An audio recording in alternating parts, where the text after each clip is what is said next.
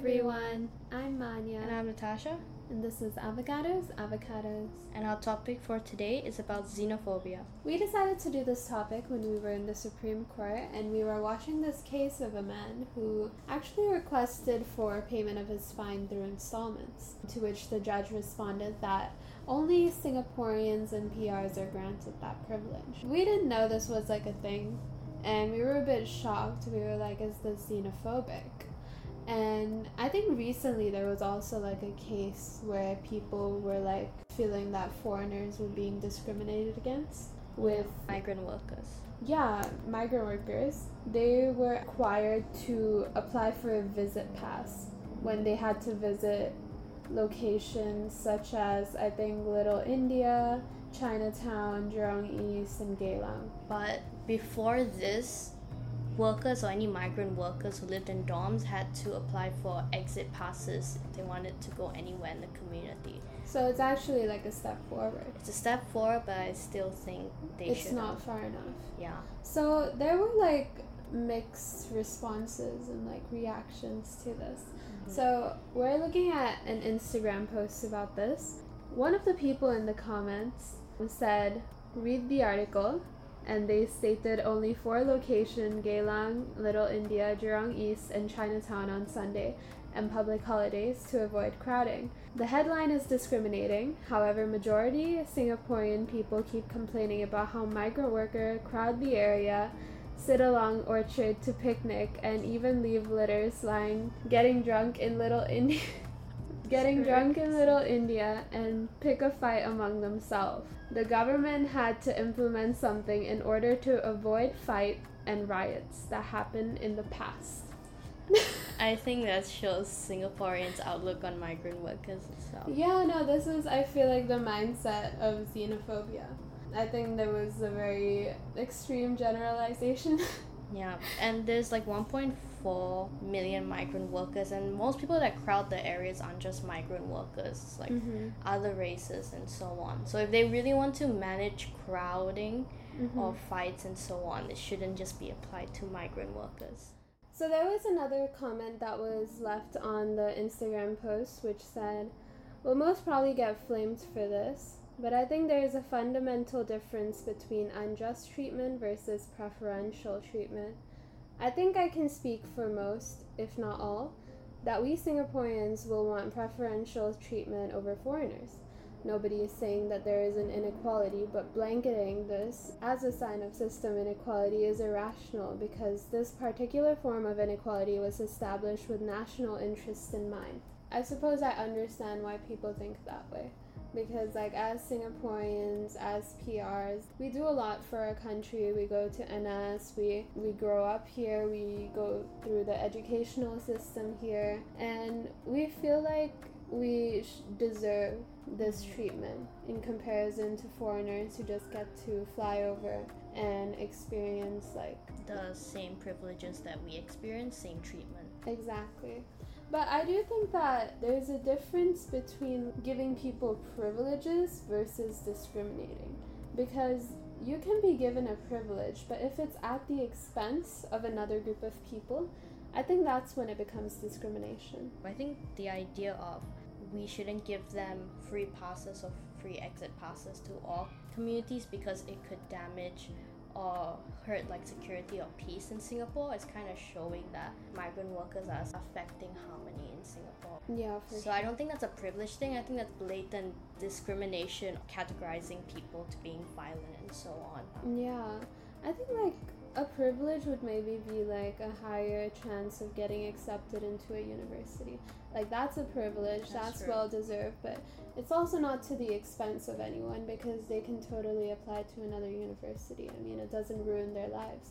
While in comparison, if a foreigner isn't able to pay his or her fine via installments, they might be jailed because they don't pay their fine back in time. Yeah, because sometimes it's the only way for people. I think you and me have watched cases and we've seen that it's literally the only way that they can pay off any fines and debts, or they end up in jail. But also, yeah, Singapore does have these may seem like systematic issues, or issues are caused by the mindset of Singaporeans Yeah, for sure. And another thing that's very prominent in this whole issue of migrant workers or foreigners not being able to pay via installments is because, like, many of them have to take up, like, debts to come to Singapore. They have to borrow money.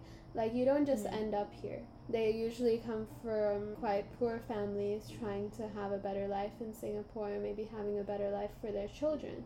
So that means that they are coming from a generally lower socioeconomic status. And then there's facing more financial burden when coming to Singapore. Yeah. Some people think that, okay, like, this person is committing a crime. Why should they be given, like, these favors? What do you think about that? In a court of law, everyone should be treated, like, equally because, you know, justice is blind and everyone should get a fair trial, fair stance at anything. So even when it comes to paying off debts, everyone should have basically the same mode of payment, so that some people don't get disadvantaged in how they pay and then result in, like, jail time. Yeah, I think that just goes down to, like, the basic ideas of justice, where everybody is given a fair chance. And a lot of people say how the death penalty targets foreigners, and the national narrative is that it's not Singaporeans that are getting a death penalty, it's just foreigners, and that's how Singaporeans support it. Because they think it's not affecting the people in Singapore, it's affecting the people that come to Singapore. Right, for sure. But that's just because Singapore doesn't release statistics or demographics on who, like, death row people are. The only thing Singapore releases is, like, the number. At the end of the year, it's like 13 people get the death penalty. You don't really know who they are. They could be Singaporeans, they could be foreigners. But the ones that are publicized are just foreigners, like Malaysian drug traffickers. For sure, yeah.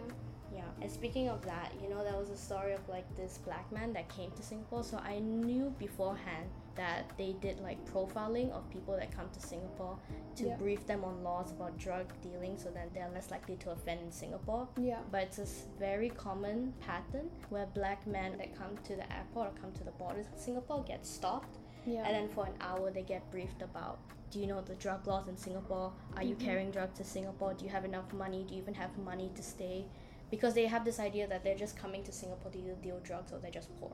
Oh, and I think that this is, like, quite a good time to talk about this topic, especially because Thailand, it recently legalized cannabis. Oh, really? Yeah. Many people were like, oh, this is a step towards the right direction, but others were also like, now these people are going to get interrogated before they come to Singapore. Oh, maybe they listened to our episode. That's I think they can have 4 marijuana plants, like, at home, like, just. Oh, they can, like, grow it recreationally. Yeah, exactly. Oh, so then but that's the thing, like, you heard, like, Malaysian drug traffickers are very common, but a lot of Malaysians don't get stopped at the airport. So I think it's a very common stereotype. There was another case of this, like, young teen black boy who came to Singapore to see his girlfriend who was white. And when he was questioned by officers, they were like, oh, why would a girl like that want to get involved with you? Because she was white. Interesting. Yeah. I mean, that's quite typical in America, but. Yeah, even in I guess because also, like, in Singapore, we look at black people or people who are white, we look at them as, like, exotic, and we don't really know how to, like, treat them. Especially with black people, we have the stereotype that they're just poor. Who we? Not me. Definitely not me. You are not involved in this conversation. The older generation or some people in Singapore who work may mistreat black people, not white people. A lot of people think that white people are, like, amazing. I don't know how to rephrase that. But I think a lot of people think that black people have a common stereotype that they're poor.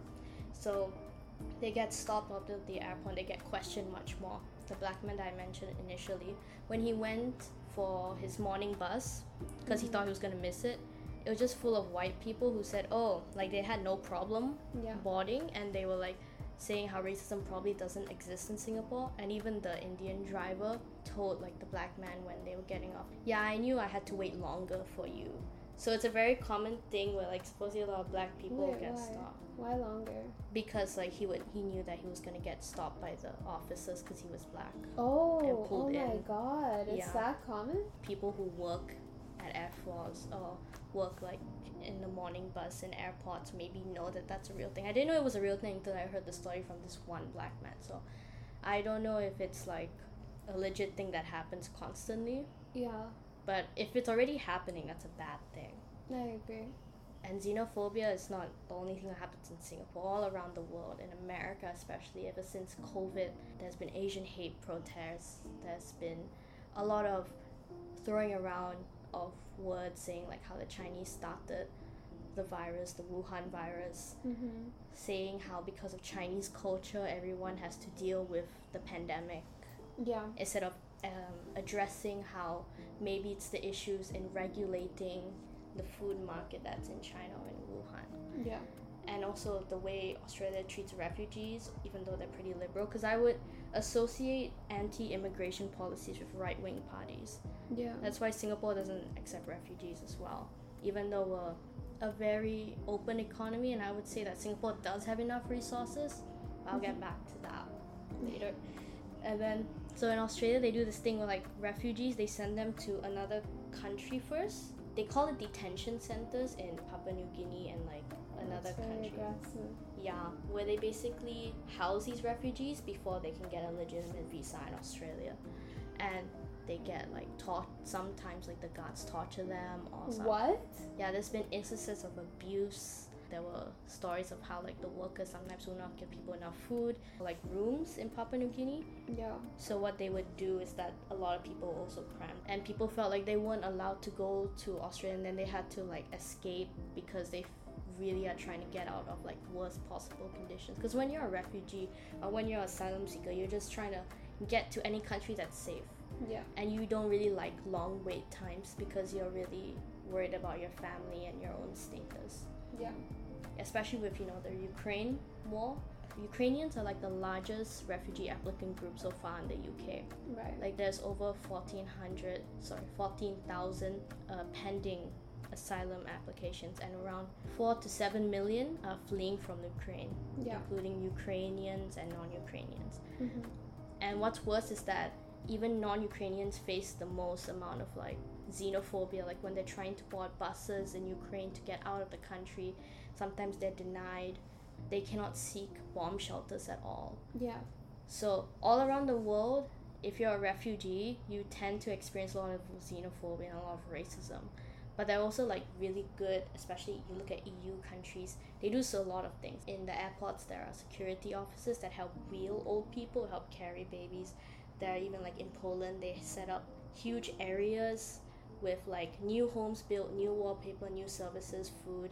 And there's like countries that allow refugees to come in without a visa at all, and they don't have to go through security checks or anything. So even though EU is amazing, and they also let refugees join back the communities, like the old, if they have friends that are living in the EU, they can ask them for like help and shelter.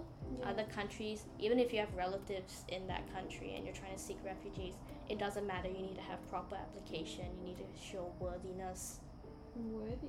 Yeah, to being a part of the country or joining like the population. And you know, even getting on certain shores is hard, because you know there are boat people where that's the term they use. I think it's bad, but there's like refugees that come in boats and they get denied at the shores because they're like, in Australia they consider them as unlawful non-citizens when they come onto shores, even though they're literally running from like political warfare or like issues in other countries. When they come onto the shores, they're already labeled as like illegal. But there are a lot of EU countries like Poland, Hungary, and Austria that don't really have a very good history with keeping refugees. Sometimes they really put in a lot of time to making sure these refugees have enough food and shelter, don't really get abused at the border. But I love how that's like the baseline, like they just don't get abused. But they do offer a lot of services to them and let them roam around EU countries without a visa. Sometimes they have a temporary protection service where they don't have to seek asylum, because when you seek asylum, sometimes there are like, you can wait for like months and you don't get it, and like there's like over 2,000 like applicants, and then maybe 100 of them get accepted. So you can ask for temporary protection in like EU countries, especially the UK. But at the same time, they do things where it's like they house immigrants or refugees in very terrible, inhumane conditions. Don't even look at the EU. You can look at like America. They do a very similar thing where they, during the Obama administration, even Biden administration, there's like a lot of controversy how they kept kids in cages. What? Yeah, because they couldn't house people well, even though there was a lot of immigrants coming into the country. And I would think America has a lot of resources. They would put kids in like really inhumane, like literally cages, like they're like bars, because they didn't have enough like places to house them, or they didn't have enough resources to house them. So they housed them in a cage? Yeah, in cages, like bars and stuff. And and America, they have this department, it's the ICE department, where they look at all the illegal immigrants that live in America currently. And some of them who live in America for like 50 years, later on the ICE like find out that they came to the country illegally, and that's not even their fault. Sometimes it's because of like free trade agreements in the past, or because they were fleeing from war in the past, that they eventually came to America and was able to house a family with or without a visa. And after 50 years later, ICE literally deport them back to their home country after they've had a family and they had a life in America. But I mean, why are they coming into America without like a proper visa? Like, after 50 years, like you should probably get that. No, because after 50 years, when they find out that you've been living in America without a visa, that's illegal, and they import you back. Oh, like any period of time you've been Any living period of without time. a visa. Yeah, it's illegal, and they import you back. So they could get it like after, and they would still get deported? Yeah, and sometimes they get deported because the security guards will say, or the guards at the border will say that their papers are insufficient, because oftentimes when they are leaving, let's say they leave Mexico, they leave Guatemala, they leave like countries outside of America, and they try to seek asylum, it's very different in different areas. And sometimes they don't have the documents because of like the situation they're running from. It's too hasty, and they cannot supply any legal documents at the time, and they won't inform beforehand because they don't have communication with security borders. Yeah. And it always changes, supposedly. So you were talking about refugees just now. Why don't you think that Singapore accepts them? Actually, especially since like the economy is like a free market or something, right? Yeah, it's an open economy. You know, Singapore is actually topped in the world into the index for economic freedom. We're literally the highest. Really? Yeah, we're the highest in the world, and as of 2022. And they say it's because, you know, Singapore is a very densely populated area. We cannot house refugees because we also don't have enough resources, and there's not enough land space. Oh, I asked the Minister of Education this question. Yeah. And I'm gonna read it out, not as a flex, but I'm still reading it out. I had to stand there. This was a very long question because I gave info, and I stood there at the mic for like a minute. Yeah. And I remember after I said my question, the lady was like, make sure that your questions are concise and not too long. Yeah. But I think mine was concise. Let's see. You talked about, so at the seminar, like the minister explained basically, he was giving a whole history about the 1970s and like conflicts in Vietnam, and how Singapore helps, you know, people in conflicts of war and stuff. So I was like, you talked about the 1970s and the conflict in Vietnam. I know that at that time Singapore accepted Indo-Chinese refugees with a lot of resistance, and our 90-day policy for a third country to accept these refugees, otherwise they will be sent back to their home country, led to protests. And now Singapore doesn't accept refugees at all, and rejected the refugees from Bangladesh and Burma due to this argument of high population density. But our population has grown by 3.3 million since 1978.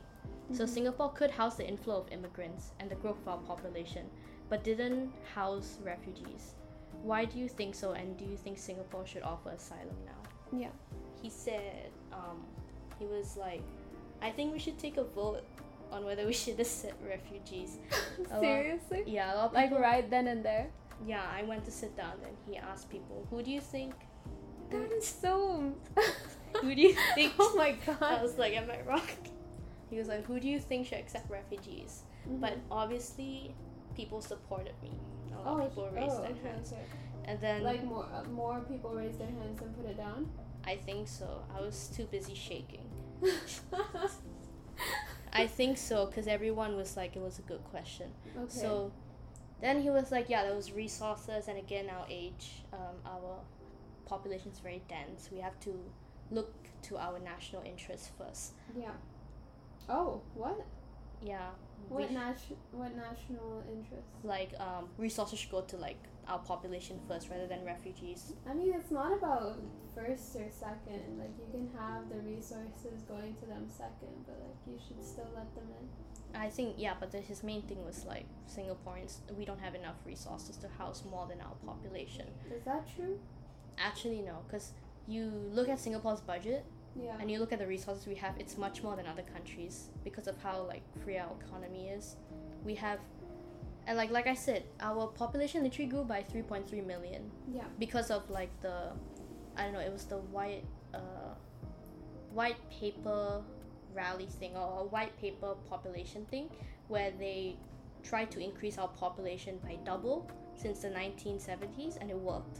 And yeah, no, and they're like constantly like encouraging people to have kids and stuff. Because the birth rate in Singapore is like extremely low. Exactly. And so then I started, thinking, because I mentioned how like in the 1970s we did accept Vietnamese, like there was a Vietnamese conflict in Vietnam, and we did accept Vietnamese refugees. We had a whole Vietnam refugee camp. Yeah. But because of this 90-day policy where we had to send them back if another country wasn't going to accept them after 90 days, then a lot of them started protesting, like, you cannot force us back to our country and stuff like that. So that's actually, I would think, the real reason. But I was thinking, there shouldn't be a reason for why we don't accept refugees. But then one of my friends, like another JC2 that was a part of my team, she mentioned how if Singapore tried to house all these refugees, likely we will not put them in good conditions. The same thing would happen where they would protest. And you know how in America, like I said, they kept kids in cages? Yeah. So we shouldn't have like a situation like that where we ended up mistreating refugees instead of helping them. But would we be mistreating them because of our lack of resources, or just like this general idea that they're inferior to us? I think it's mainly because Singaporean, the government will look less to housing them and will look more into our national interests. Which is like, it goes back to what we talked about in the beginning, like preferential treatment. Oh yeah, that's true. So I guess it depends, because I would think that in America they wouldn't want to mistreat refugees, but it just ended up happening because they couldn't oversee how we treated them. But America is a huge country as well. Putting policies forth is very hard. Yeah. Singapore is a small country. I feel like if you wanted to house refugees, it will be easier to control the crowd and manage who comes to our shores. Yeah. But at the same time, you don't want a thing where like so many people love Singapore's policies to the point where so many refugees come, and then it becomes way too overwhelming for our system to kind of process. So I can see how it can go bad, but we also haven't tried it, so you don't know. Yeah, exactly. This is just like hypothesizing what could possibly happen. Exactly. And even in like EU countries, you look at like Denmark, they usually have a really good immigration policies, but recently they are offering these like offshore policies where if you come into Denmark on like a boat or something like that, then they will ask another country to see if they'll like accept you first. And this led to a lot of protests because a lot of people were like detained. And a lot of people are starting to feel like all around the world, even though they're accepting Ukrainians more, like there was a UN expert who did mention about a lot of abuse that happened for Ukrainians when they're like refugees or seeking asylum. But they also mentioned how other countries are really trying their best to let Ukrainians come into their country with open arms. EU countries, UK countries. Okay, so now we're going to cut to the story we posted on our Instagram. And basically what we asked people was, do you know any xenophobic laws in your country?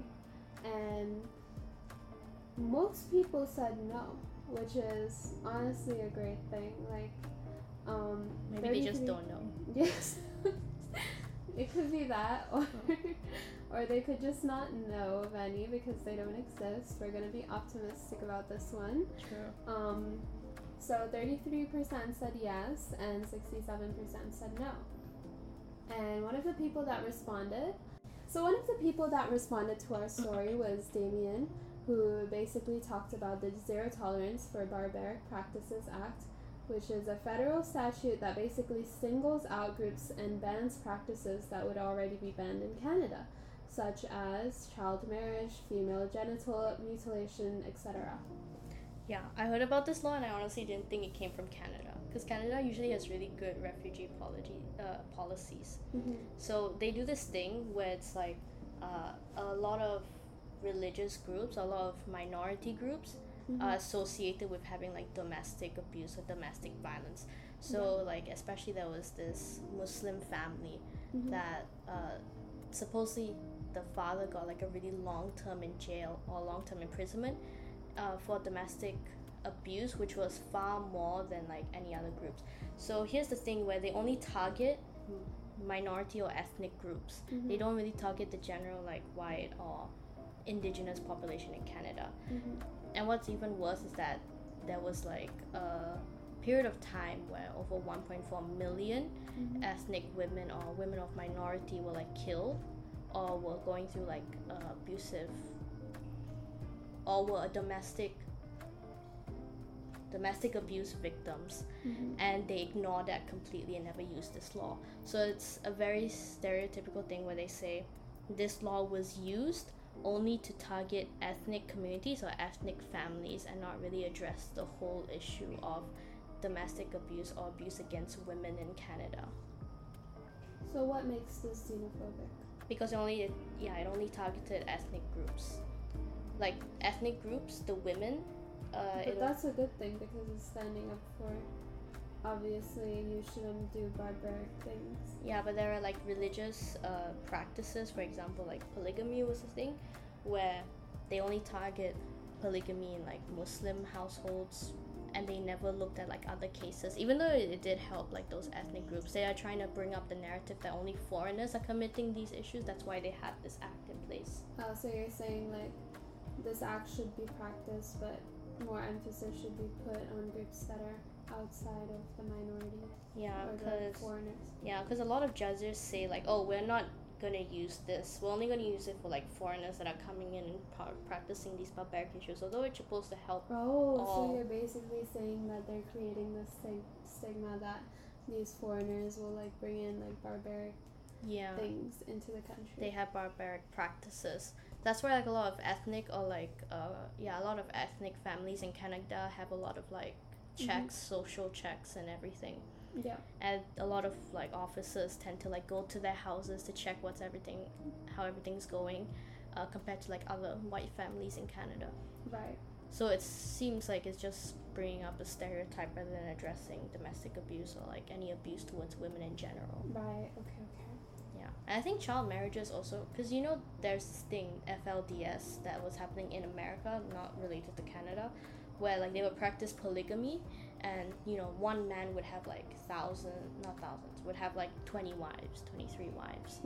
And I feel like if that issue was in Canada, they would less likely use this act. They would try to, like in America, what they did, they gave them literally a whole like area where they could live in, where policemen would literally make sure that reporters and other like police officers wouldn't come in to arrest people. It was like Short Creek. It was like a documentary. So I feel like if the same situation happened in Canada, this act wouldn't be useful because it seems to just target foreigners. I see. Yeah. So it seems like we've run out of time, and we're really sorry if we couldn't feature your responses. Please do continue putting them in because we will try and feature every single one. I hope you guys enjoyed our discussion for today. Let us know what you think by emailing us at abogadosavocados@gmail.com, and also follow us at abogadosavocados on Instagram. And thank you for listening. We'll see you in the next episode. Bye. Bye.